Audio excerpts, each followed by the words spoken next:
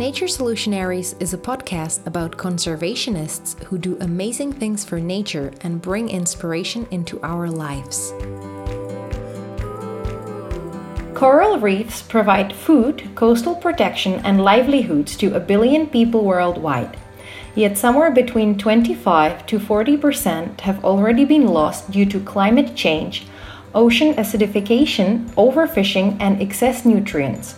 Luckily, there are amazing organizations like Fragments of Hope that have been able to achieve great results in coral reef restoration. In this podcast episode, I will talk to Lisa Karn, the founder of Fragments of Hope, and Dr. Maya Trotz, professor of Civil and Environmental Engineering at the University of South Florida and a board member of Fragments of Hope. Together, we'll discuss their coral reef restoration results in the Laughing Bird Cay National Park in Belize, which is considered by many experts the best example of coral reef restoration in the Caribbean.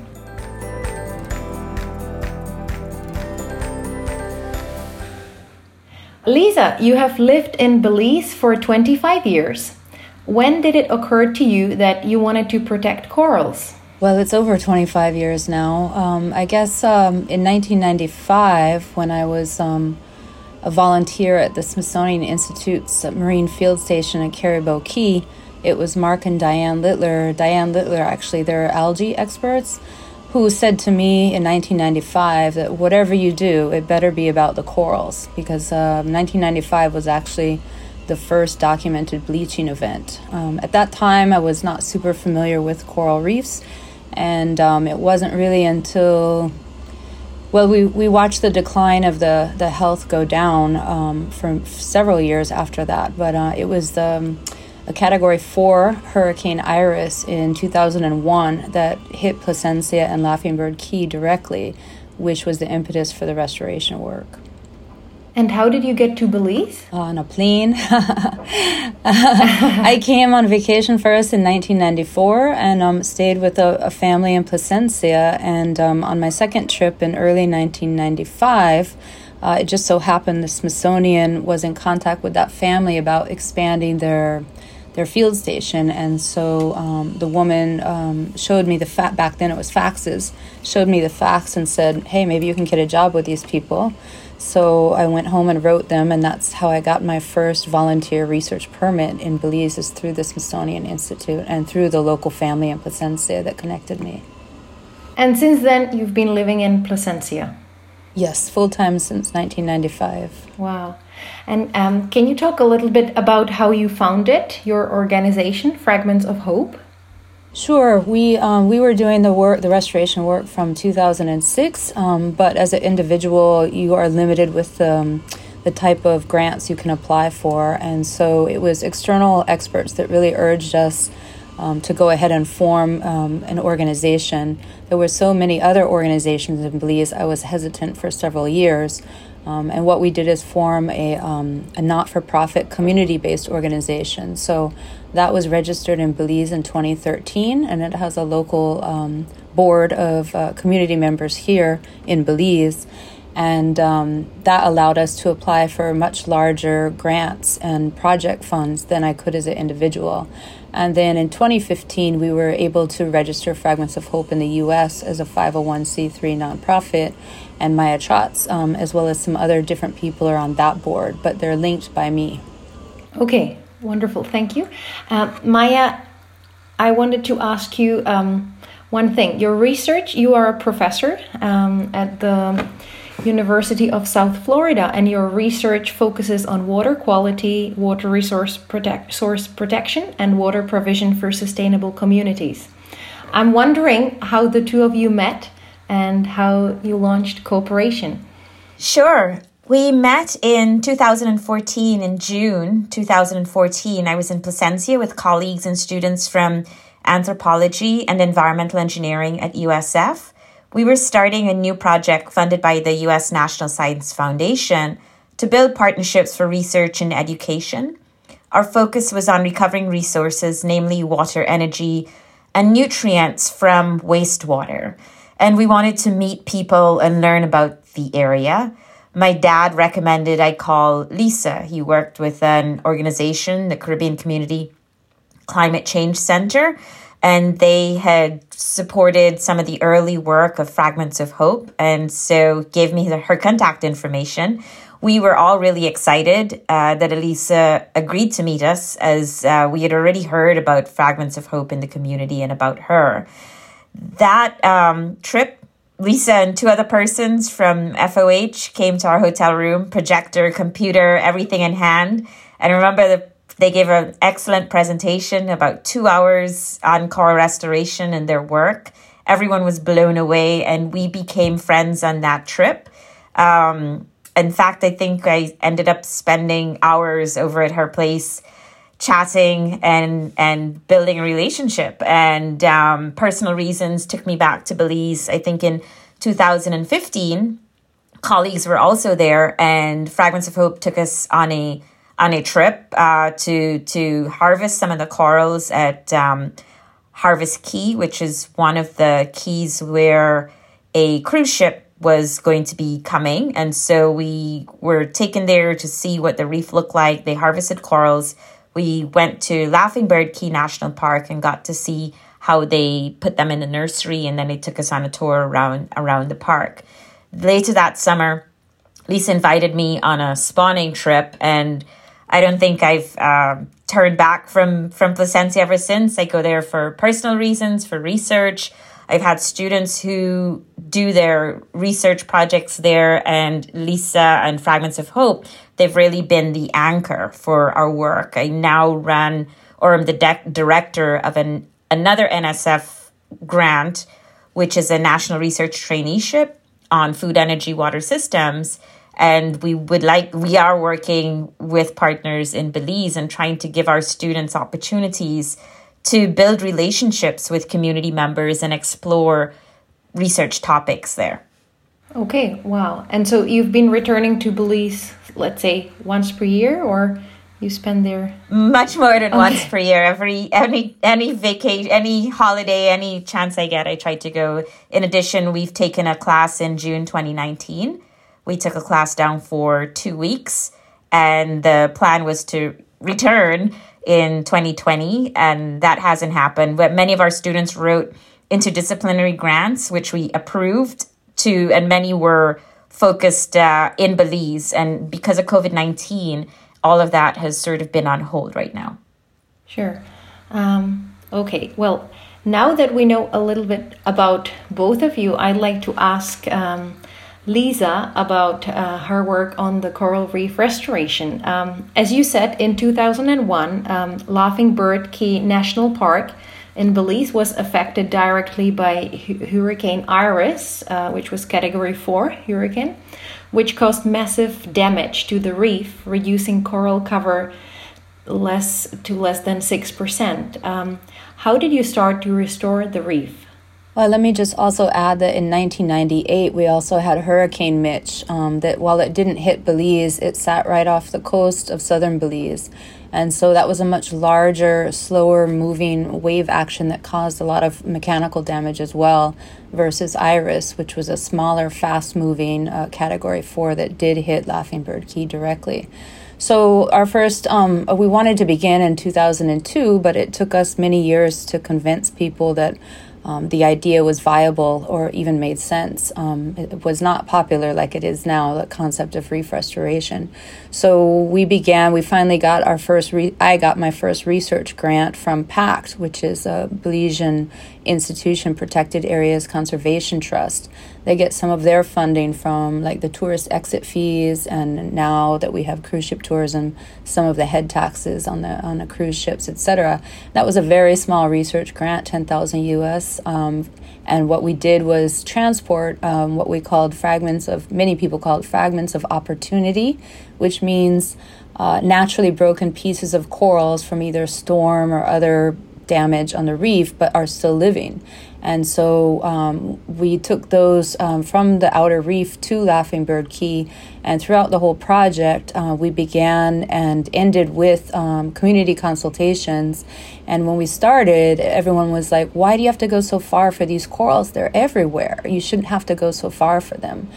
But we spent 2 weeks mapping, and they were not everywhere anymore. And so I think that really, that project sort of opened up the community's eyes, too, to realize how dire things had gotten. Even though some of us that have been doing marine surveys all these years knew things were going downhill, because they used to say, these corals are like sand. They're so common, they're everywhere. And it was really then that people realized they're not everywhere anymore. And can you explain why it was so hard to persuade the local community? You said that there was a break between 2001 when the hurricane came and 2006 when you started the coral reef restoration work. What was happening these 5 years? Well, some of the same criticisms you still hear today, such as if you're not solving the problem, why they died in the first place, why would you bother putting them back if you're not addressing the big picture? So in our case, you could argue climate change has only gotten worse and not better. Why would you even attempt this? The other common argument was scale, that you can never do it to scale. And so it's a waste of time, that kind of thing. What changed for us was in 2006, the United States listed the Caribbean acroporids as endangered species. And so while some colleagues in Florida complain about the stricter permitting, what that did was open up Belizean decision makers' eyes to realize that I was maybe making sense, that if they're listed as endangered species in the U.S., maybe we don't have them everywhere like we used to. And so I believe that's how we got the initiative started in 2006. But that was on the higher level, right? Well, no, not super high. Well, I mean, we did have a Belize Fisheries Department research permit, but it was from PACT that we got the proposal. But like I said, just sort of the circulating talk around was that, are you crazy? This could never work. What are you thinking? And it was a very small trial. I think we only moved 17 or 19 pieces of one species to Laughing Bird Key in late 2006. And so there was a long pause, and we didn't take up the nursery work and massive outplanting until 2009 and 2010. But that long pause, in fact, most of those corals from 2006 are still alive in Laughing Bird Key National Park. So even though it might look like we're moving slow, in fact, when you're looking at a system like coral reefs, you need more than 6 or 12 months to really talk about results. You need them to be much longer term. And when you were talking about these arguments, where were they coming from? Were they coming from the Belizean policymakers or from the Placencian community? When you said that, you need to deal with the problem and not with the consequences? Both. Okay.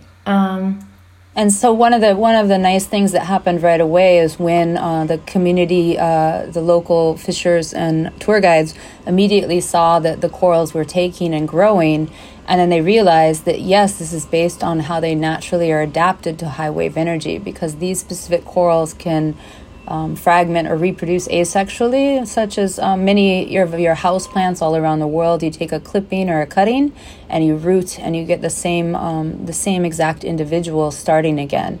And that's how these corals that live and thrive in the very shallow reef areas have adapted to the high wave energy. That's super interesting. So this is called microfragmentation, right? No, microfragmentation is just an extension of what I described.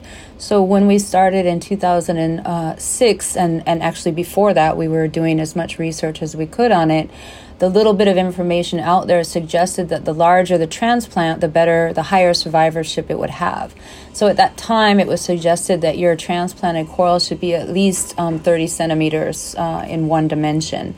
And that was sort of the mantra for a few years. Again, there were not that many people doing this type of work back then. And then when we started using the nurseries, the in situ nurseries from Dr. Austin Bowden Kirby, who's now based in Fiji and has an organization called Corals for Conservation, we've modified a lot of his methods, but it's his table nursery methods that we are using. And for example, with the staghorn, the longer, skinnier one, whenever we trimmed it or harvested it from the nursery, we would notice that it grew back even faster. So again, the analogy we used for a while was pruning vigor. Much as if you go trim the trees or bushes in your yard, you get back faster growth, right? You trim off the scraggly or the long pieces. So we were seeing that already. So when we met Dr. David Vaughan, I want to say it was 2015. It was my second time to Mote Marine Laboratory for a course. This one was on sponges, but they've been growing corals up there since at least '04, because I was up there for a coral disease course as well. And so what he says is his eureka moment was they were growing some corals in a tank, and one of the elkhorn broke off and he thought it would die, and yet it grew back faster. And so it's the same principle that we were describing, but it was kind of a revelation to say you could do really small pieces instead of larger pieces. Yet most people doing the microfragmentation right now are doing it in land-based nurseries, so in controlled aquarium settings or tank settings. And what that means is they can go very, very small, like down to a few polyps. And when we wanted to apply this in the field, we don't have land-based nurseries here. Everything is in water, in the ocean. The first thing we did was size class experiments. So for us in the field, we've decided and found out through experimentation that the fragment should be at least 5 centimeters or so. But that's still a big difference than 30 centimeters. And it also means that for certain species, we can bypass the nursery time completely. Because prior to using this method, we would take the small elkhorn coral, maybe 10 centimeters, put it in a nursery for a year or two until it got a little bit larger and then outplant it. Now we can skip that step entirely and directly outplant these microfragments. And we're seeing great success everywhere we've done it in Belize so far, the fore reef, the back reef, fringing reef. It's working really well, so we're really thrilled with that. So you stopped using the method that you had used before, which was cutting the bigger pieces of corals up to 30 centimeters, and now you're only doing the fragmentation and microfragmentation, right?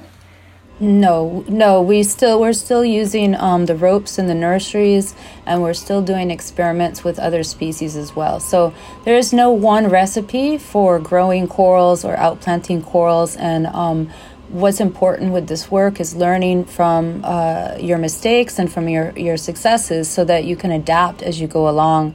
And most of our adaptations have concentrated on being more efficient, getting more reef restored quicker than before, and that means that we are continually exploring different methods, and we're at no one time just doing one thing.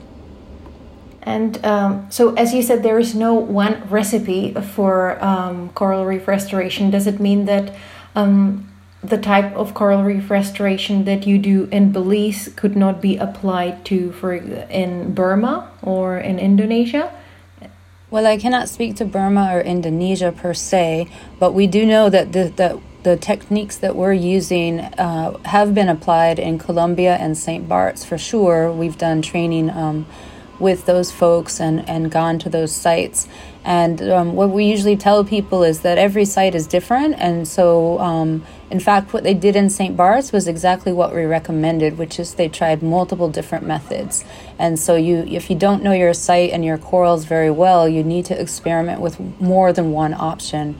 So I cannot speak personally to the other side of the world, but I would imagine, and based on colleagues that I know, that many of the techniques are applicable, maybe just not exactly the same as we're doing them. And how many coral nurseries do you have? Right now, I think we have, I think it's around 25. And are they all in the area of Placencia, or they are in different... No. We expanded outside of Laughing Bird Key in 2015 to Gladden Spit, another marine protected area. And we also have some control sites out of the marine protected area. And then in 2016, we expanded to 2 other marine protected areas here, Southwater Key Marine Reserve, Turnef Atoll Marine Reserve. And then just last year, at the request of the Fisheries Department, we installed some nurseries in 3 northern marine protected areas, Bacalar Chico, Hol Chan, and Key-Cocker Marine Reserves. So we're in multiple MPAs now. And who will be planting those corals in those places? Fragments of Hope or some other people? Well, we've conducted training for the most northern sites in 2020, and we're grappling with that right now. Those nurseries came about due to the appearance of what's called stony coral tissue loss disease. Not very creative name, but a devastating disease that's affecting more than 20 species, and it was in Florida for 4 or 5 years. It swept through the coast of the Yucatan, and it's appeared in multiple places throughout the Caribbean, Jamaica, the Caymans, the U.S. Virgin Islands, and it showed up here in Belize in June 2019 and has spread from the most northern marine reserve, Bacalar Chico, all the way through Holchan and Keycoccer, which is why the Fisheries Department asked us to do these emergency interventions with the acroporid corals, because these are some of the few species that don't get this particular disease. While they do get other diseases, they don't get this devastating one that is such a rapid, it kills the corals very fast. And right now, there's a lot of people working on trying to figure out what the cause of the disease is, if there's a cure, and unfortunately, we don't have a lot of positive news on that front just yet. Okay, so unfortunately the corals die. I thought that it just impacts them in a bad way, but they die. But they do. Die. Okay, that's very bad.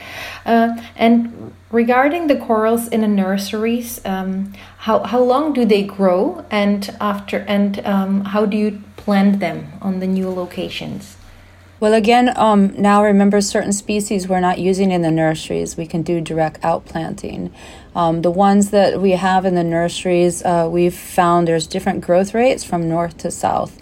And we don't know why yet. It's not a bad thing, but they are growing much faster in southern Belize than they are in central and northern Belize. So in southern Belize, they don't need to be in the nursery any longer than 9 or 11 months, and you have plenty new material to harvest and outplant. In a more extreme case, in northern Belize, we've waited 1.5 years, almost 2 years sometimes, to outplant. The primary method we use for outplanting is a regular building Portland cement. Excuse me. On the cookies? No. Those are for... some of those are when we outplant certain species, like the pillar coral, which is more fragile and has its polyps out. So we do put that on the cookie and then outplant that cookie in the cement on the reef. Other species like the acroporids, the Caribbean acroporids, they grow much faster. So we can outplant them directly into the cement. And then they will use that cement sort of base and fuse over the reef and make a base. And once they do that, we're quite happy, because that means even if a storm comes or a diver kicks off a branch or something, once it has a base on the bottom of the reef, it will grow back, because as how I mentioned before, the way that they asexually reproduce. But that's, again, just one of our transplanting methods. We have several. Okay.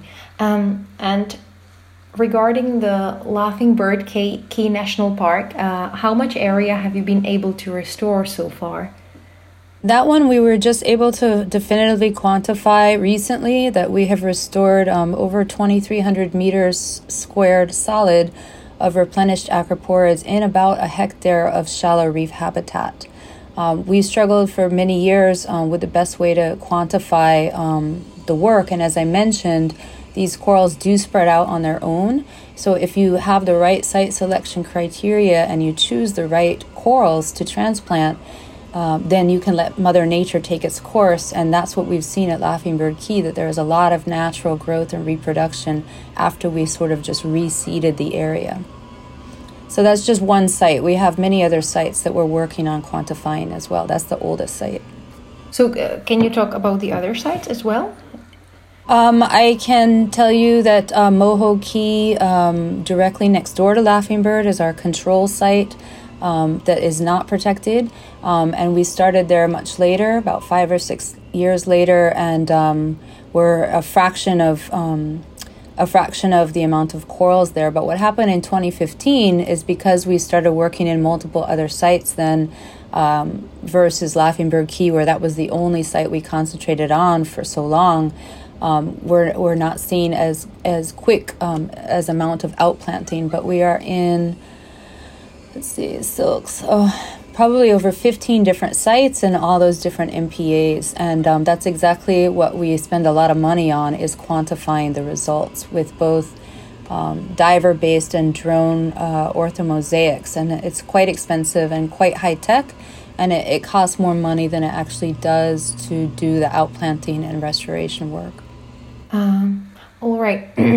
And regarding the Laughing Bird Key National Park, I previously said that only 6% of the coral reef cover remains. So, can you estimate how much you have been able to restore? I mean, you said it in meters, but can you say it in percent? Like a percentage? In percent, yes. Yes, that's what we use the diver-based mosaics for. And so we know that we've increased coral cover up to 40, up to 60% in some sites there, from less than 6%. And for perspective, there is a national, prior to COVID, every 2 years, surveys were completed by a Healthy Reefs Initiative here that we started in 2006 with 140 sites, and then every 2 years a smaller subsite of those reef sites are quantified for both coral cover and other health indicators. And the last one is called a report card for Mesoamerican Reef because it includes Mexico, Honduras, and Guatemala. But for Belize, the average live coral cover in Belize in 2006 was just 11%. And that increased to 16% by 2017, 2018. So that's to give you some perspective on our site that had less than 6% and now is upwards of 50 and 60% in less time, in less than a decade. Mm-hmm. Maya, you have seen several reef restoration sites. So can you explain why this coral reef restoration project has been so successful? Sure. So I haven't seen that many, and thanks to Fragments of Hope, I've been able to go with them to Jamaica, where we've seen some of the restoration sites there, and I've been to Barbados, where they have some nurseries. They haven't really done a lot of restoration as yet. I think some of the reasons Belize is successful is, one, the commitment in Belize on a national level to the reefs versus some of the other places. I know in Jamaica, there's been long-term research where many marine scientists and biologists have been trained on coral reefs. But that national commitment to the reef environment, I don't think is as significant as one sees in Belize. The non-governmental organizations, I think, have really strong in Belize. You know, Belize is probably one of the few, if not the only Caribbean country that has banned offshore oil drilling, which is significant as places like Jamaica and even Barbados are doing oil, looking at permission for mining the seabed. So I think those things sort of impact your population. And then I do believe that Fragments of Hope has just been a really great organization that has gotten significant attention from the international community, from scientists, but also a lot of buy-in from people in Placencia who take ownership for what's happened at Laughing Bird Key National Park and now at other reefs throughout Belize. Many also speak about... Well, I just wanted to add that usually what we say, what sets our work apart is the fact that we've concentrated in the very shallow reef areas, whereas many other restoration projects, maybe they've switched now, but before they were around 12 meters, and we are in the very shallow areas, specifically because that's where these corals thrive so much, but also because that's what gives shoreline protection, one of the important ecosystem services for coral reefs. So there's that, and then there's the fact that it is, as Maya was alluding to, it is all strictly community-based. So I was living in Belize well over 10 years before we started this project. So it wasn't as if I just flew in from outside and was a stranger. And so it's always been, besides myself, local Belizeans that are doing the work.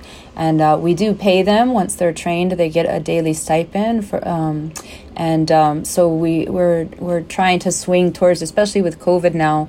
It's not full time, but as a supplemental alternative livelihood income for tour guides and fishers. And then finally, just to add to some of the good news with the government of Belize is they also, in addition to the oil stuff, they did protect the grazing fish, the parrotfish and the surgeon fish over 10 years ago now, I think 2009. And we've just seen the rest of the Mesoamerican countries follow suit. This is something Jamaica can barely consider. They love to eat parrotfish. So the fishing regulations, while they're not 100%, that was a major step for Belize, is to protect those grazers that help keep the macroalgae down off the reef as well. And I would add that in some of those other countries, there's lots of development right up to the beach, and not much wastewater treatment that would remove nutrients and so on. Not great stormwater management, and therefore your water quality is probably not as great. Whereas in Belize, there's some distance that you have to get to some of these sites. So the population density is probably less, at least at some of the southern sites. I would imagine places like San Pedro and Kikaker, where you have a lot more population density close to the reef that you could restore, you would have more problems from pollution. It does a significant comment, and it is the population, but also our water currents are very unique, even in Mesoamerica, because of the three atolls. We have a lot of self-retaining circulation here, and I think, as she mentioned, like if you look at the Yucatan, their reef is very close to shore. So the only analogy here would be San Pedro and Kikaker. All of the main barrier reef is far from the mainland. So, but basically, we also, just to be clear, Belize is not treating its sewage or wastewater either. So it's just the lack of density and the high population that we've gotten away with so long. So basically, you were quite lucky to pick a very good spot, right, for your coral reef restoration work. Well, listen, that is actually absolutely one of your site selection criteria, one of our site selection criteria, and why we see some failures in the past is if you choose a site that is already, it's just as the naysayers were saying in the beginning, if your conditions are so poor to not even allow proper coral reef health, why would you even bother? You know what I mean? So actually, a certain amount of living coral, good water clarity, high wave energy flow, all these conditions and presence of the herbivorous fish and other creatures like the urchin that keep down the algae. We have a long set of site selection criteria. So, we've seen places where, if they attempted restoration in front of a bauxite mining area, which has very poor water quality and is covered in algae. And to me, just as the first step, that's why would you even do that? If you know what I mean, if your conditions are so poor in the first place that you have very little quality and life there, why would you choose that site? And so that's an argument or not an argument, but something we'd like to see more standardized throughout the region, and not just the region, but globally now. There's so many restoration projects all over the world. I like to joke it's like yoga now, like everybody's doing it, right? When we first started, nobody was really doing it, one or two people. And while not everything is applicable, there are some certain site selection criteria that could absolutely be standardized. And I think that would help our efforts on a whole to combat some of the naysayers, because there are a lot of well-intentioned but not thought out projects that have kind of just jumped on the bandwagon, and those give the naysayers more fuel to argue against the effectiveness of restoration. And so, speaking of all these international efforts, can you and Maya say what other conservationists who are concerned with coral reef restoration could learn from you? Well, I can start by saying that prior to COVID, that's exactly what we were focusing on, was exchange trips. So we used to say, we had a little slogan, more corals equal more fish. And then when we were still struggling to quantify our results, we changed it to seeing as believing, because there's nothing that compares with actually seeing the site in person. So we were really pushing this, and we had some funding. We conducted, as I mentioned, the exchange trip in Jamaica. We've done some work in Colombia. We've done work with Mexican partners and folks in the Eastern Caribbean, St. Bart's. But since COVID, it's we have to rethink this again, because we found that really valuable, that people could come here and actually see for themselves. And again, not knowing, when you mentioned the other side of the world's reef sites, I think it would be less useful for me, even pre-COVID, to go over there and interpret what's happening. It's much more useful for those people to come and see what's worked in our area, and then they can pick and choose what applies to their sites that they hopefully know as well as we know our sites, if that makes sense. It does. Maya, do you have anything to add? I would just echo what Lisa said, and I've been in Belize when there was an exchange trip with members from reef restorers from Jamaica who came. And I remember when we first went down into the water, one of the Jamaicans was sort of screaming because they saw marlin and these larger fish.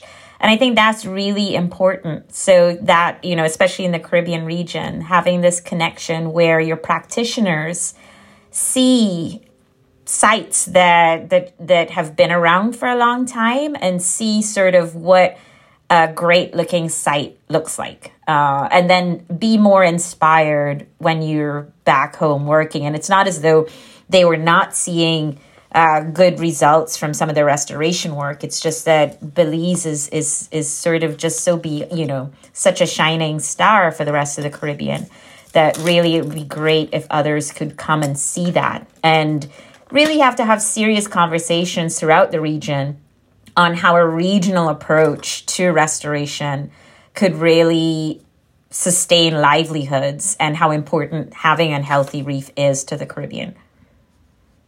And what can these people who come on these excursions or on these training programs, what do they take back? Like, what do they apply? For example, you said that in Jamaica, the government is not so much interested in protecting the reefs because they prefer to do the oil mining. So those are quite hard conditions. So even if people go to Belize and they see that it's working there, when they come home, they have very difficult conditions to work in. So what do they practically apply when they come?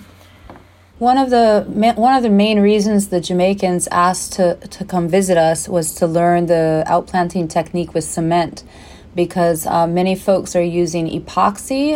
It's quite expensive, marine epoxy, or actually in Jamaica they were tying each single piece of fragment on with a fishing line, which you can imagine is very laborious and time consuming. And so that's been primarily the main technique that people want to learn from us, is how we outplant with cement. And I think since then, the University of Miami group has taken that on too. With the staghorn, there was sort of this rule about 3-point contact, where they would put out a large branching coral and just epoxy it in 3 points. But this does not afford the coral long enough time to grow onto the reef and make its base, as I was describing earlier. So when you work with the cement, and there's been a lot of naysayers about the cement as well, that it changes the pH in the water and this, that, and the other. But, our cement, we've been working with our cement for over 10 years, and we see everything recruiting to it, growing over it. It's not a problem. There are lots of little tricks you need to learn. That you can only outplant in very certain conditions with cement, and there's lots of tricks that we've learned along the way to minimize the mess and keep it as clean as possible. But once you do that, as I mentioned, the corals then fuse over the cement and onto the reef and make themselves a base, and so that gives them much longer stability and lifetime, and we have the results to show that now. Maya, do you want to say anything? I would just add, I wouldn't say that the government of Jamaica is not interested in the marine area. I think that's a little harsh, and they have been. Okay, sorry. Yeah, they have been supporting, some marine protected areas and fish sanctuaries and so on. And I just know that there is definitely not the commitment to stop seabed mining. Well, and the permitting there is much more strict as well. So yes, there's several restoration groups, and I think up to 17 or 19 fish sanctuaries that are for the most part managed by community groups in Jamaica. But remember, Jamaica has a much larger population than Belize, as we mentioned before. Most experts would say that they over-harvested from the 70s with the fishing there. And so they're in a different position than Belize in terms of their baseline reef health. And I think, 12 million people, Maya? It's a huge amount, whereas Belize is barely 450,000, if that. We're waiting on the census data from 2020. But the permitting is much stricter, and I guess we could also say that the Belize government has supported Fragments of Hope from day one, in the sense that we're really the only ones doing the restoration, and have written a manual and work closely with the fisheries department that vets our training program. And so despite other groups, foreign groups coming in and maybe wanting to do citizen science and sort of greenwash reef restoration efforts, they have not allowed that. Whereas in other countries, the U.S. included, until recently, there was not a lot of collaboration amongst the different groups. That's changed. I know in Florida, there's a lot more collaboration now. But in Jamaica and Colombia as well, there were multiple small little groups just doing their own thing, as I mentioned, without a regional or national or even local strategy for a big picture plan. And so we have to applaud the Belizean government for allowing that. And we are supposedly we should soon be working on our national restoration plan. We have in place already what we call a policy. And that policy is, it's not a legally binding document, but it simply guides. Basically, it outlines the difference between ecosystem restoration and artificial reefs, because people still get this confused a lot in their minds, making a statue or sinking a ship and putting corals on it and calling that restoration. That's not what we mean by restoration. So our policy document just kind of outlines that and gives guidelines for any future proposed restoration projects. And we have in Belize what's called the National Coral Reef Monitoring Network, which is comprised of all the marine NGOs that may be co-managers, the University of Belize, the Belize government, the Fisheries Department, and then, of course, I've been on it since 1999. And now this committee, this network, vets any new restoration proposals at the Fisheries Department request. So that is different too, right? We're much smaller, and we have more of a control over different proposed projects, whereas other countries maybe don't have that internal discussion as new projects are proposed. I just say Jamaica, the population is about 3 million. Seemed like 12 million. But it's not. And I think another challenge, at least I noticed when we were going to visit Orcabessa, or when we were on that coast where there is some restoration work going on. It's not necessarily easy to access, and so there are private buildings and hotels and so on a lot along the area. Jamaica has a history where they've privatized beaches, and so access, I think, is a challenge in some places. I don't think Belize has privatized beaches, right, as yet. No, we haven't, but remember, their reef is much closer too, Maya. Remember what you said, if we were there, we would have done restore the whole front of the reef there, because they don't have very far out to their reef, and then it's a huge drop off. And so this is what we mean by when we say that every site has different conditions, and while many, as I said, there's no one recipe or one shoe fits all for this type of work. What you really need is local knowledge. And one of the things that doesn't get emphasized enough, I think, because now we see people getting their masters and PhDs in reef restoration and writing these literature reviews and all of these things. And what's often overlooked is that you really need to know your reef habitat personally. You can't just fly in 2 weeks, twice a year, and start some project somewhere. And so that's why, for example, in St. Bart's, the folks that have done the work over there have done so well in a short period of time as well. They have a very small island. The lead person that began the work was already intimately familiar with his reefs around, and they had a lot of similar reef habitats to Belize. And then he did as we suggested and has tried multiple different both culturing, growing the corals, and outplanting techniques. And that's the approach you really need to take. And then after a few years, based on your results, you could refine some of those methods and move forward with what works the best for your site. I do think, though, for places like Jamaica, Usain Bolt is from Trelawney, which drains into one of the areas that one could restore. And so the ability to amplify why this is necessary is really high, and on a cultural standpoint, if they chose to do so. And I remember talking with Inalek Wilmot, who manages the Orcabessa Fish Sanctuary, and we were talking about water quality, and there's a river that drains into that area. And as an engineer, having the discussion on things that could be done on people's septic systems, that we do have innovations that can help to improve the effluent from those areas. So this idea of blending, the marine scientists with the engineers to come up with solutions to address things like water quality. I think that's to me, one of the exciting parts of working with organizations like Fragments of Hope and knowing people, those in Jamaica and so on. And do you think that this is happening in other places where there is coral reef restoration going on, that the people are not just outplanting corals, but also talking to people about the water quality and how they can improve it so that they don't have the toxic effluents going into the water? Is this happening, or is it just new and we're only starting to talk about this? It's been happening, and I think the marine conservation, marine world has been forever trying to get people to improve water quality. Right from the engineering side, a lot of our effluent limits are placed because of the impact our wastewater treatment plants have had on marine habitats. And it's a little more difficult when you don't have a wastewater treatment plant. So it's one place to work on, and everyone has their own septic system. So there's lots of work going into how you can improve those, if not putting them all on a larger system. And I think that's some of the reasons we started going to Placencia in the first place, because Placencia, from a very long time ago, had been trying to put in a centralized wastewater treatment plant.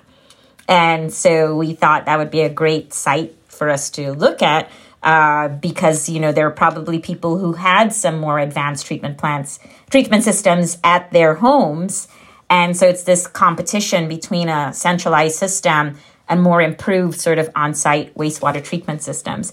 They still have not gotten a centralized system, and not much, widespread uptake of these on-site systems, which were being innovated by a local local company, entrepreneur, innovator, who was putting in these systems with beds that you would grow plants in and so on to take up some of the nutrients.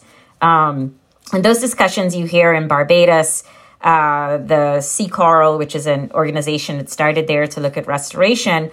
I remember the director at the time, she was with an organization that managed one of the marine protected areas, and the concern that she had was on stormwater runoff and wastewater, because it's on the west coast of Barbados, which is really they call it the Gold Coast, expensive hotels, and one right next to the site had the lawn, which is really close to the sea.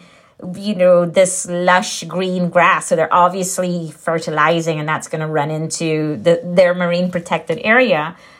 They've since started, really to push on the restoration, despite not having improvements there. And I think the conversations that one then has is, okay, we need this restoration. How do we improve the wastewater and stormwater management? So not that you have to wait on one to do the other. And I think that's also a benefit in Belize because there are sites closer to Placencia, like False Key, where, you could visibly see it's more turbid and so on.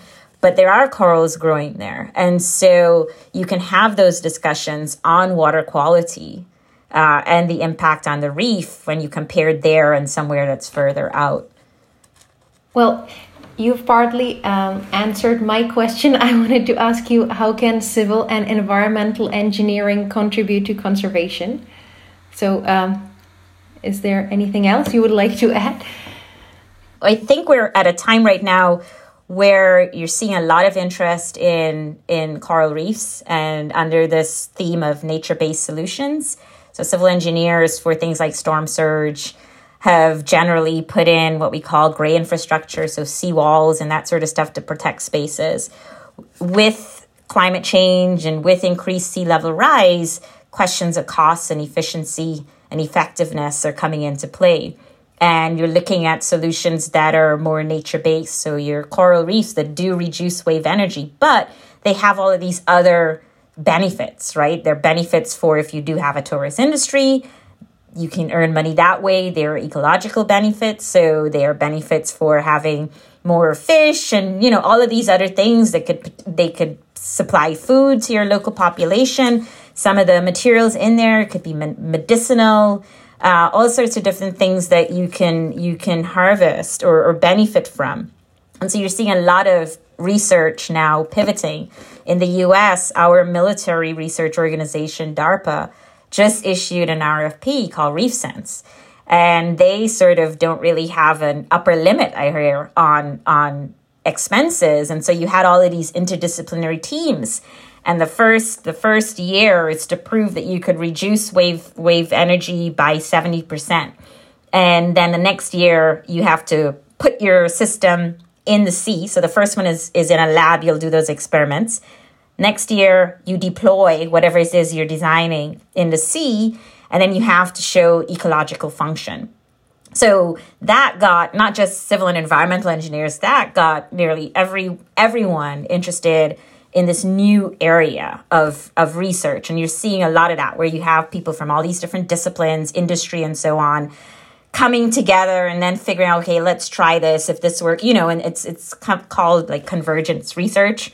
And really interesting to be a part of it. But I do feel, unfortunately, that because the military is putting money to this now, there's going to be a lot more interest from the engineering side to look at this from the artificial reef sense, right? So DARPA is saying that U.S. has about 1,500 or more military bases around the world, and how do we protect them from sea level rise and storm surge?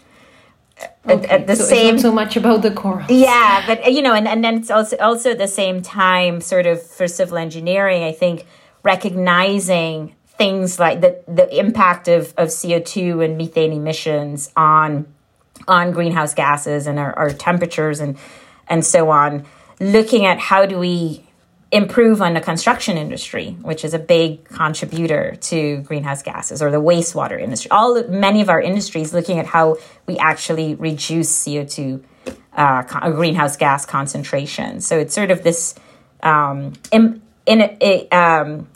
this wanting to support healthy reefs should be something that motivates us. Mm-hmm. One of the biggest problems, if not the biggest one, is climate change. I wonder, Lisa, what impact have you seen in Placencia on the reefs over the past 25 or more than 25 years? Well, that was precisely the impetus for the work, is that the bleaching events and disease events were getting worse every year. And the storm events as well, as you know, are increasing in frequency and intensity. So, in fact, 2020 was our worst bleaching event ever. So it's serious, and it's frustrating because the Belize and the Caribbean are not major they're not major emitters, and yet we're feeling the brunt of it, just like the Arctics as well. They're losing the most when there's nothing happening from them up there.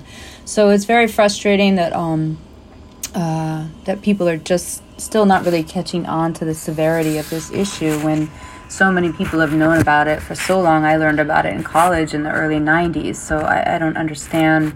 Well, I do understand, the money behind the spin against the existence of climate change and stuff, but we've seen it. We see it all the time with change in rain patterns, weather patterns, erosion issues, the coral bleaching, the temperature changes. We have temperature data on some of our sites for over 10 years, and we also have temperature data from NOAA, the U.S. government-based. They have sea surface satellite temperature data that goes way back, and so it's not a question of these are facts, right? So what that means for us and what our work began around was exactly the survivors of these events. So when all was looking doom or gloom after Hurricane Iris and, as I mentioned, Mitch in 1998, and bleaching and disease events, when we started seeing some of these corals make a comeback or pockets of areas of reef that still looked relatively healthy, that's when we began asking ourselves, well, why and how? And in the beginning, the concept of bleaching was that is hotter water in shallow areas, it would be hotter. And yet in 2006, when we did our first national reef monitoring surveys of over 140 sites, and anecdotally from working in the sea so much, we were seeing the opposite. We were seeing the worst bleaching events on the deeper 4 reef sites, like 60 to 80 feet or 18 to 24 meters. So, and where we were still seeing healthy reefs was these really shallow areas near Placencia. So it was counterintuitive. It was close to the mainland, which we just got talking about from nutrients, etc., and our low population notwithstanding. But it was also these warmer waters that still had the healthier corals. And so over time, we've collected enough data now to show that at least in southern Belize, it looks like, because of the shape of the reef, our waters here have been subjected to hotter, more chronic, more acute and more chronic, so higher temperatures and more long-term temperatures. And that's absolutely the premise of our work, is identifying the surviving corals that have already lived through a lot of these impacts that have happened in these last few decades. And so as sad as this bleaching event continues to be annually, like last year was the worst one that we've seen, 2019 was before that the worst one, and 2017 before that was the worst one. So there's no good news on that front, but what it does do is continue to give us data in a sad way to really see who survives. And also the genetics front is changing a lot. It's not as CSI or as high-tech as people may think, given that people can, spit in a tube and do their ancestry. It's not like that for corals as yet, but it's getting better, so that finally, hopefully, we will be able to have enough information to start asking the questions that we want to know about how the genetics of both the coral and the algae that lives within the coral, if we understand that better, how we can choose to sort of assist the corals in adapting along the way. But without that information, what we've been doing in Belize for over 10 years is the same thing. You might call it selective breeding or so, where we identify the stronger surviving individuals, and then we grow them up, make a lot of them, and put them next to each other on the reef, because the corals are animals, so they need sexual reproduction to be able to evolve and adapt. And even though these particular species are hermaphrodites, different corals have different reproduction strategies, they cannot self-fertilize. So they need another different individual of that species in order to, when they spawn, they have both the male and the female parts in the little gamete ball bundle, and when they separate, they need to meet a partner that is a different species. And so the premise of our work has been increasing the genetic diversity of each of these species in the sites that we selected, as I mentioned, with strict site selection criteria. And so far it's working. And so that is our strategy moving forward. In many places, it's opposite to what you may hear in the media, where they're striving to get more outplanted faster. And in fact, we're looking the opposite. We're looking at what's the minimum that we can outplant in each of these areas so we can do it in more areas. We know we can't do it everywhere, But the genetic diversity is a key part of this, and that also, I guess, everyone's doing it now, but back in 06, 07, no one else was, and we started with that from 07. So. Oh, really? So you have started with this, with selecting thermally resilient corals back then? Okay. Absolutely, and also what we did was working with Dr. Ileana Balmes at Penn State, who is considered the premier geneticist for these corals.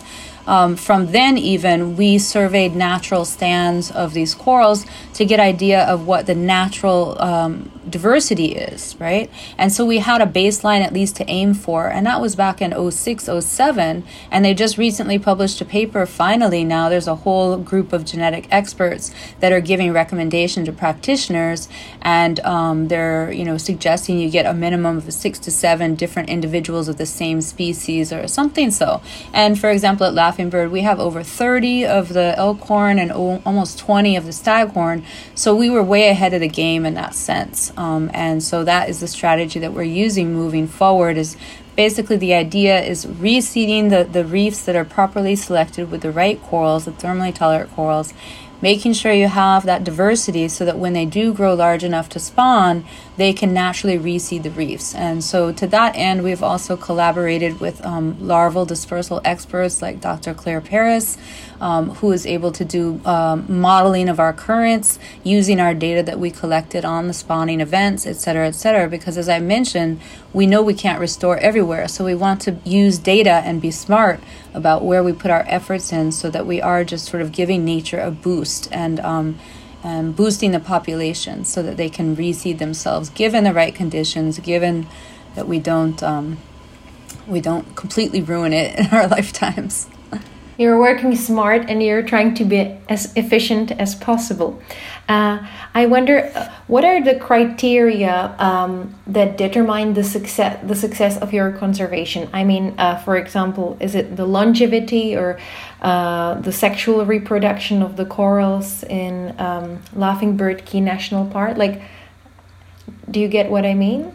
Yes, that's a great question that we've been presenting on at conferences for years because there is no total consensus. As I mentioned, we as a group cannot even decide what we're aiming for, right? Because people argue that the shifting baseline, the fact that reefs are dying, is like, well, where do you set your goal for what you're aiming for? So there's a lot of standardization issues, not just conceptually, but even vocabulary that our colleagues as a whole have not worked out yet. What we define as success is, of course, longevity, but also, as you mentioned, the sexual reproduction, which we have documented 2014 through 2017 with multiple individuals of different ages.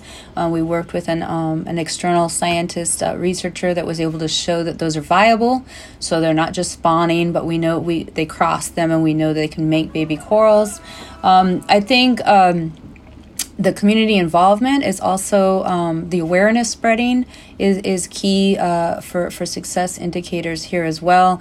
And what we're really struggling now to quantify, and we don't know how long it will take, is if and when we can really see the shoreline protection benefits from restoring a rubble zone or dead reef area, degraded area, to a healthy living reef again. So that may not be overnight. And as I mentioned, some of the techniques we're using to quantify things are very costly and high tech, but we hope that those become more user-friendly and affordable, and that's why we're constantly looking for new innovations, and we need to liaise with people that are not just marine biologists to answer some of these questions. Maya, could you explain a little bit about the technology that Fragments of Hope are using for quantifying the results? Lisa could probably do a better job at that. She's the one doing it, so... Well, I mentioned already there's two main things we're doing, and one is called diver-based mosaics, and Dr. Arthur Gleason at the University of Miami was recommended to us in 2014, so we've been working with him since then, and it basically involves fairly expensive cameras and multiple cameras, so you're taking video and stills, time interval photographs, and the area that we cover is fairly small. It's about 50 to maybe 200 meters max at the most squared, an area, not a linear benthic survey. And he's been processing our mosaics. There are some commercial softwares out there. For example, one of them that's widely used is only about $500 US for a university license, but for even an NGO, it's like $5,000 or $6,000 US for just that software. So that's just to give you an indication of the cost of some of these things. But Dr. Gleason has been processing our mosaics since 2014, and what those allow you to do then is when he processes them, he stitches them together, and then you use yet another software program to annotate or quantify what is in that 200 meters squared exactly. So there's a lot of work to be done with these techniques. It is subjective because it is the user that is telling the program what that is under each dot when you put the random dots over the grid of coral reef. It's the user that must tell the computer software what type of coral it is, or if it's a sponge, or if it's a sea fan, or whatever. And there are people that are working on AI, which is again over my head, and it sounds all fancy, but when you get down and actually try it, which we have with some of this work, it's not 100%. So there's still a lot of subjectivity, a lot of user reliance involved. And then with the as I mentioned, those are fairly small snapshots, and we've been doing that every year to look at the change in coral cover, and that's how I was able to give you those percentage figures, is from the diver-based mosaics. Now, just recently, we started with the drone because we recognized, for example, the 6 plots at Laughing Bird Key only add up to about 700 meters squared. And just like you, all of our funders and donors and everyone wants to know, how much have you really restored? And I went back and I looked it up, because now we know definitively from the drone work that it's over 20% of a hectare of shallow reef at Laughing Bird. But before the drone work, when I was pinned to it, I just did some rough calculations. In 2019, I was guessing around 2.5 hectares. But I think that would be more now, because again, that was 3 years ago, almost 3 years ago, right? So, and now we're beginning to be able to quantify. So that one is also, the drone is expensive. It's not just any old drone. And the drone, for shallow water mapping, it's very, very slim conditions, much like the outplanting work that you can work in. It has to be a certain morning hours before the glare is too high. It has to be very calm conditions, so there's no ripples on the surface of the sea. And of course, you can really only see down maybe 5 to 6 meters, even in the right conditions. But that has finally allowed us to give you the numbers that I gave you with absolute certainty and quantify that. And we're using that technique not only for the replenished sites, but to map other natural stands of corals throughout Belize. As I mentioned, we've been mapping these corals, I think I mentioned, for over 10 years. Obviously, you need to know where your survivors are and who is doing well in what areas in order to plan your restoration efforts. I think you can also think of other ways to other tools that we have. And so you can go one step higher in altitude. And so you can fly a plane over somewhere, and it has, equipment on it. So there's LiDAR that people are using. And I know some of that has been used to sort of map on a large scale where the coral reefs are across the Caribbean region. The Caribbean Community Climate Change Center has purchased its own plane, its own LiDAR, it's LiDAR equipment, so that they could start to do, not necessarily just for corals, but looking at things that could contribute to climate change, identifying vulnerable areas. And so looking at owning some of that technology in the Caribbean. And then you could go even higher to satellites. And so real remote sensing that give you an even larger picture of what you might be looking at. And as those improve in their ability to decipher what's underneath the water, you probably would, start to see different methods of quantifying things. But I also think it's important that we think of, for someone in Placencia who goes out to the to the reef, who's been going out to the reef for the last 30 years, they could say, yeah, well, at one point, all of these corals were gone, and I could literally see that the corals are back. And so we spend a lot more money on these other things. And a lot of that pays my students, it pays organizations that are not based in Belize. And we should be cognizant of the type of training that students are getting in school in Belize. Are they being, is the curriculum, are the courses at the university making sure that they can be owners of some of this technology that is obviously using their space to earn other people money and build their careers. So I think it's important to also keep those things in mind and use it to drive sort of training and capacity building on a local level. Also, one of our students, Michelle Platts, so she's a PhD student candidate here at USF, has been looking at, and she's civil engineering, but working on chemical methods to quantify the impact of restoration. So are there signals that show that your reefs are also, doing better? And we also have discussions because I was like, this is great. And it's a way that she's thinking it could be remote sensing. This instrument could go in the field and someone doesn't necessarily have to go out to see that the reef is growing. And I always think of, tell her or to think about, what does that mean for a local job, right? And are you taking away someone's job with, so what is the training that someone needs to have locally to interface with technology versus hopping in a boat and going somewhere? So I think these issues of scale and capacity are things that you get to discuss and really think about. All this sounds super sophisticated and high-tech for me. And so I suppose that the people who are dealing or who are working with the satellite imagery and drones are externists. I mean, people who are coming from outside. But the people who are actually restoring the reefs are locals, right? They are from the Placencia community. That's correct. And they're also the ones flying the drone. And we are slowly beginning to get some of them working on the annotation as well. But not everybody has a laptop, so it's more, funds for us to find. Not everybody has great internet. That's expensive here as well.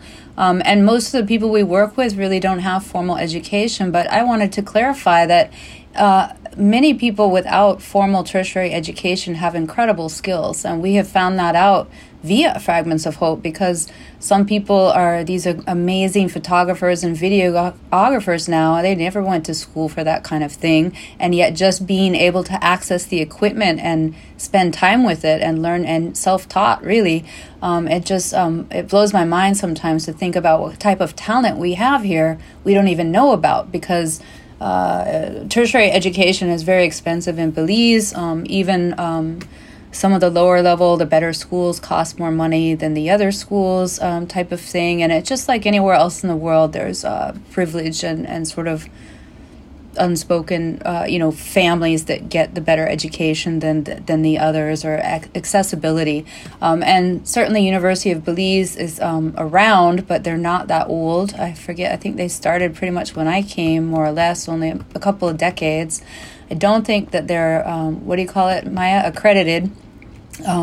But they do have a biology program. They have a natural resource management program, and we also work closely with the junior colleges. So we have a junior college across the lagoon from Placencia Independence Junior College.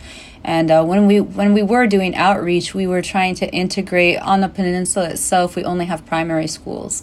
And so whenever we did training in the primary schools, we would link it with the students in natural resource management in the junior colleges, so that it's those folks, along with the Fragments of Hope people, coming in to the primary schools to spread awareness and education about these projects. So prior to COVID, we were attempting at a lot of different levels at building awareness, but COVID stopped all of that type of community outreach and group size limitations, etc.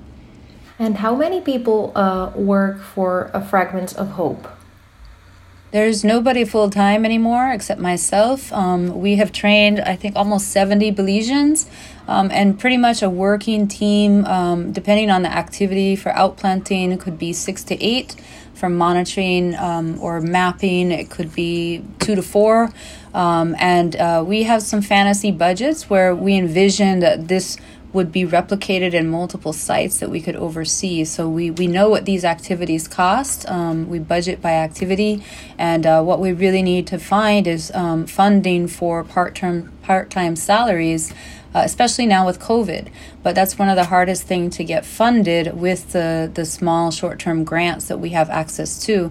They usually don't want to fund anybody's salaries, and you have to get creative and call it stipends or honorariums, and so for this reason, all of the people that work in the field are paid on a daily basis, and they are paid equivalent to the dive master rate. And what type of people do the coral reef restoration? As I mentioned before, primarily tour guides and fishers, community members, and people that really have a passion for it. We ask them to volunteer the first few times until they learn what they're doing. And then before we had the course, it was just after they put in enough time, then we started paying them when we felt that they knew what they were doing. But now we have a 4-day course vetted by the Belize Fisheries Department. So we have at least this sort of standardized training approach that we take. Prior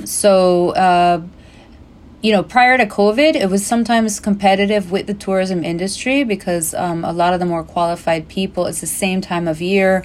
Also, in Placencia, we have certain snapper spawning seasons, like fishing seasons. When those come around, then all of the local fishers are all out fishing for those 10 days. Likewise, around the opening of lobster season or conch season, all the fishermen are busy. So we have to be very flexible because, again, we're not full-time. So we work around the other folks' schedules. And when you look at we only outplant during hurricane season. Outside of hurricane season, apologies. That is December through May. And then prior to COVID, we had huge tourism influxes around Christmas, New Year's, Easter.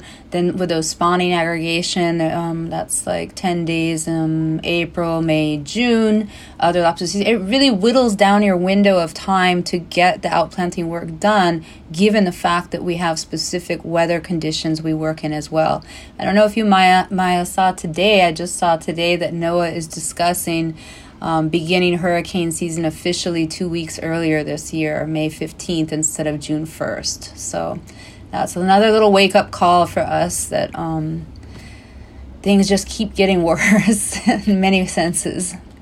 So basically, can you estimate how many days you have for the planting? Because you said that the people are busy because they were working in the tourism at Christmas, New Year's, Easter, then this one more holiday. So how many days between do they have for outplanting? Well, pre-COVID, I could look back and maybe send you an email, but I do have it all written out because I have to report to my funders, and so I could figure it out for you. But I think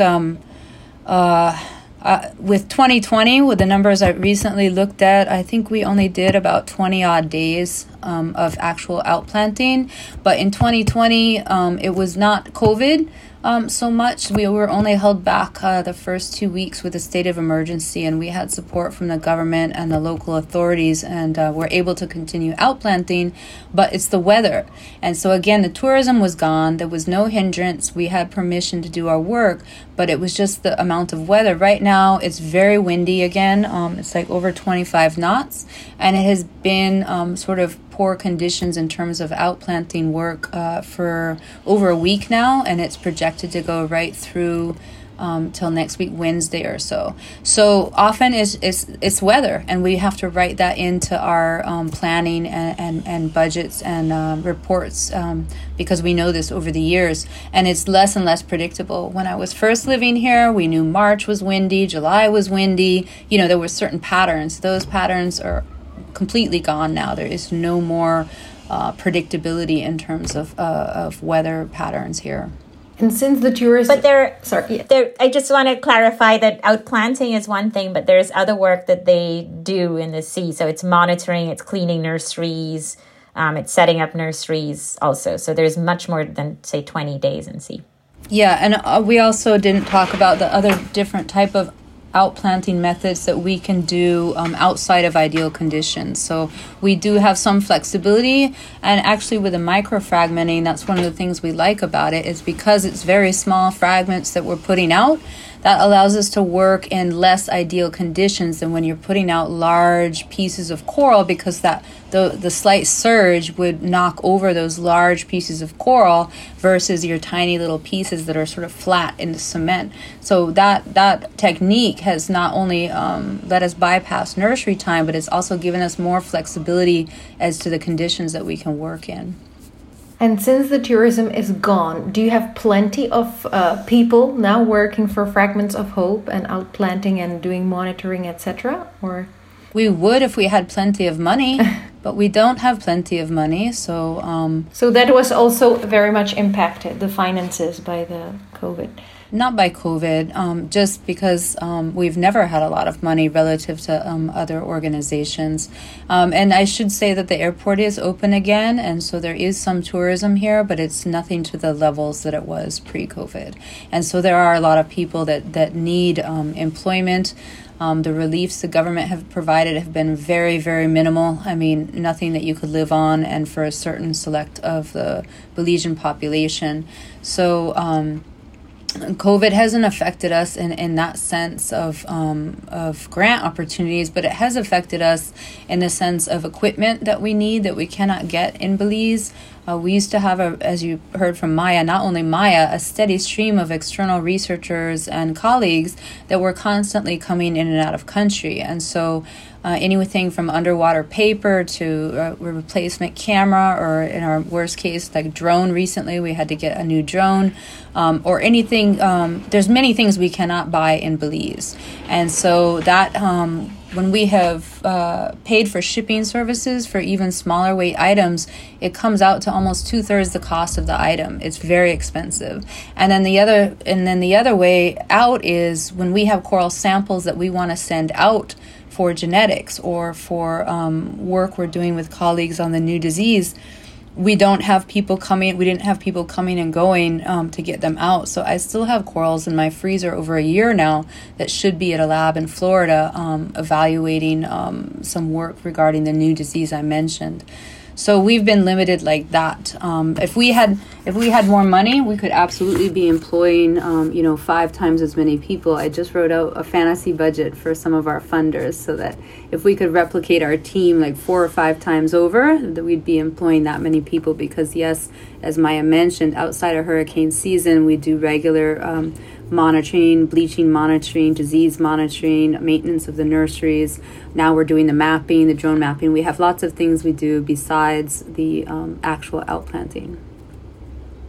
And we've also discussed, last year, especially with people unemployed because of the tanked tourism industry, looking at raising funds to support some of this, that, people who can't get to Belize, who support the reefs and so on, would instead donate. And so looking at, how do you quantify how much is it to do one outplanting that would employ so many people, because many on the peninsula want to work to earn and would support that. And so that's probably something to look into a little further.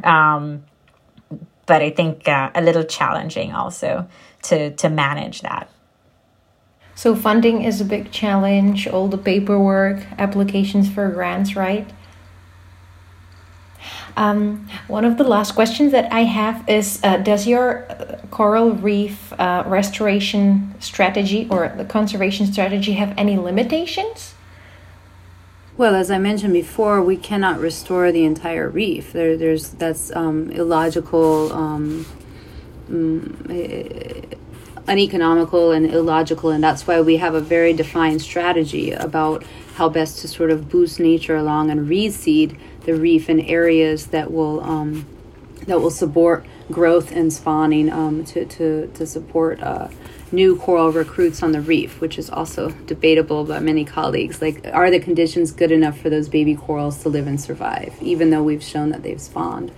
So there are limitations. We're seeing a lot of unchecked coastal development. Part of the reason we began doing the satellite and drone mapping near Placencia is that we were experiencing what a colleague called death by 1,000 cuts. So even though there are some rules in place in Belize about the size of a project requiring certain governmental intervention or regulations like a EIA, environmental impact assessment, there's lesser ones where it doesn't require public consultation, and many projects that just get permits. And that is what we've seen in our area over time. All of these mangrove keys have been sold and dredged and filled to make more touristy beach resort areas. And so even prior to COVID, it seemed to me it was unchecked and unbalanced because we have so many hotel rooms that are not full all the time. At what point does the government say, okay, look, we're not even filling the rooms that we have. Why do we keep allowing more of this type of investment and development? This is pre-COVID. Yet it seems like most people just hear foreign investment, and then that they just think that's good. But we haven't seen the oversight on it. And then there we were worried about all these death by 1,000 cuts, and now we're currently facing multiple large-scale cruise ship port developments and plans that are just really impractical right now in my mind with COVID, with the COVID situation. And in general, the COVID was not a surprise for many of us that have been understanding and knowing about climate change for a long time. It was predicted from a long time ago. All types of epidemics have been predicted, and there's been many papers published that it's a symptom of how we're treating our natural world that these things are happening. And I'm seeing a lag time with the government here and their responses. It's just sort of like, oh, COVID, we need money, we need foreign investment, we need economics over environment, and it seems very short-sighted to me, and that there isn't a long-term planning process in place. So it's been a little frustrating here, and that is a huge setback because it makes it harder to get up every morning and do what you do when there's bigger decisions being made that you may or may not control, and it makes you feel like the work you've been doing is not valuable. All right, and how does the Placencia community feel about these developments? Do they support them, or do they want to protect the reefs more? The Placencia people and Belizean, what they call stakeholders on a whole, are very well educated. I think almost every Belizean knows we have the longest barrier reef in the world, second longest barrier reef in the world, longest in this hemisphere.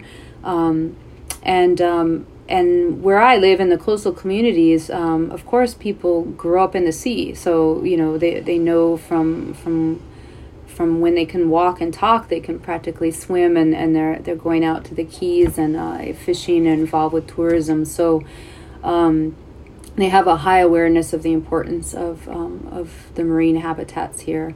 I think, like many other places, there's also a complacency in terms of politics, and that many people I know don't bother voting. They feel that it's all just sort of paid for, the apathy, or I don't think that's unique to Belize. I'm pretty sure they have that in a lot of places. But it is frustrating because Belize is a small enough population where I do feel like if there was more unity with some of the tour guides and conservationists, more of a united front, then maybe we could make a difference. But like everywhere in the world, the powers that be kind of divide and conquer, and so you see groups being split up sometimes or pitched against each other, and then combined with that apathy of like it's a done deal already kind of mentality. There's not a lot of quote unquote political activism here as there is in other. And do you think that these people's love for the ocean made them become volunteers for you and made them work with you, like engage, or what would you... Well, remember, we don't use volunteers. We pay. I mean, they volunteer in the beginning. In the beginning, yeah. Yes, and then they become paid as they learn their skills, what they're doing.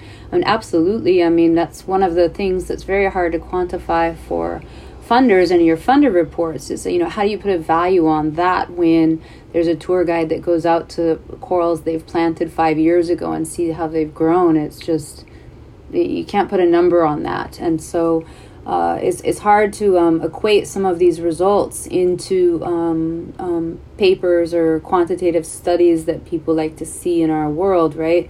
There's a lot of talk about ensuring reefs and the reef's value, and yet when they do value of infrastructure, Belize does not have, for example, the same amount of giant boats and yachts and resorts as, say, the Yucatan, where they're pioneering this ensuring of the reef.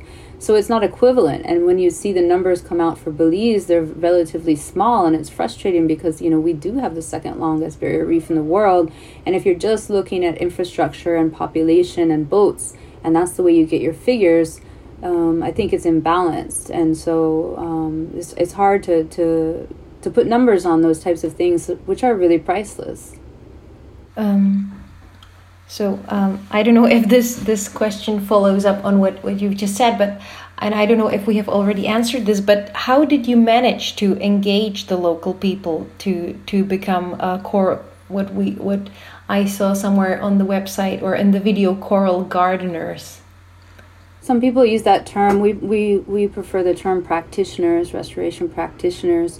As I mentioned before, I'd already lived in Belize for over 10 years in this community and working as a marine biologist and also as a scuba instructor in the tourism industry. So I already knew people here and the different organizations here. And so when I had my epiphany after Hurricane Iris, it wasn't that hard to get a few people involved, and then once we started seeing the results, more and more people wanted to get involved. So that's the least of it. Like I said, if I had more money, I could be employing a lot more people, but I didn't go to school for a business plan, so I'm a marine biologist, and so we've been learning as we go, and I guess we're kind of at a growing pain point right now where I just can't go on the way we were before. We're managing many grants, 8 to 10 at a time, and it was just too much administration and paperwork. So we need to figure out a way forward so that we have longer term funding and larger scale funding so that we can get on with the business of what we're doing. My last question is, can both of you say one simple thing that anyone can do to help protect nature? I would say the one thing you could do is to go outside and to also partner and meet people who are committed to, passionate, knowledgeable about things in your area where they are trying to protect nature. I guess I would say, educate yourself. As she mentioned, there's, depending on where you live, different projects going on, but consumers have power in the choices that we make. And I know there's a big argument right now about how it's the big companies with plastic and climate change, the big corporations that are really at fault. And it was kind of a twist and a pull the wool over our eyes to say that individuals can make a difference. But at the same time, our economy is based on consumerism. So every purchase that you make, you are making a decision and you are sending a message. So if you think about the things that you eat, the products that you buy, the places you go, where you spend your money, once you know what's really going on, you could amend those choices and make differences in that way too. Okay, so thank you very much, Lisa and Maya. It's been wonderful talking to you. Good luck with your work, and thanks for coming on the podcast. Thanks. Bye. Thank you. Thanks for having us. Bye. Thanks a lot for listening, guys. I know that this was a very long episode, but I really hope you enjoyed it. If you want to know more about Lisa Carna's organization Fragments of Hope, then you can visit her website, fragmentsofhope.org, and also check her Facebook page, which is called Fragments of Hope Belize. And if you'd like to know more about Maya Trotz's work, check her website, mayatrotz.com. So again, thank you very much for listening. If you enjoyed this episode, I would really appreciate if you gave a rating and subscribed so that you know when new episodes are live. So that's all from me today, and see you next time.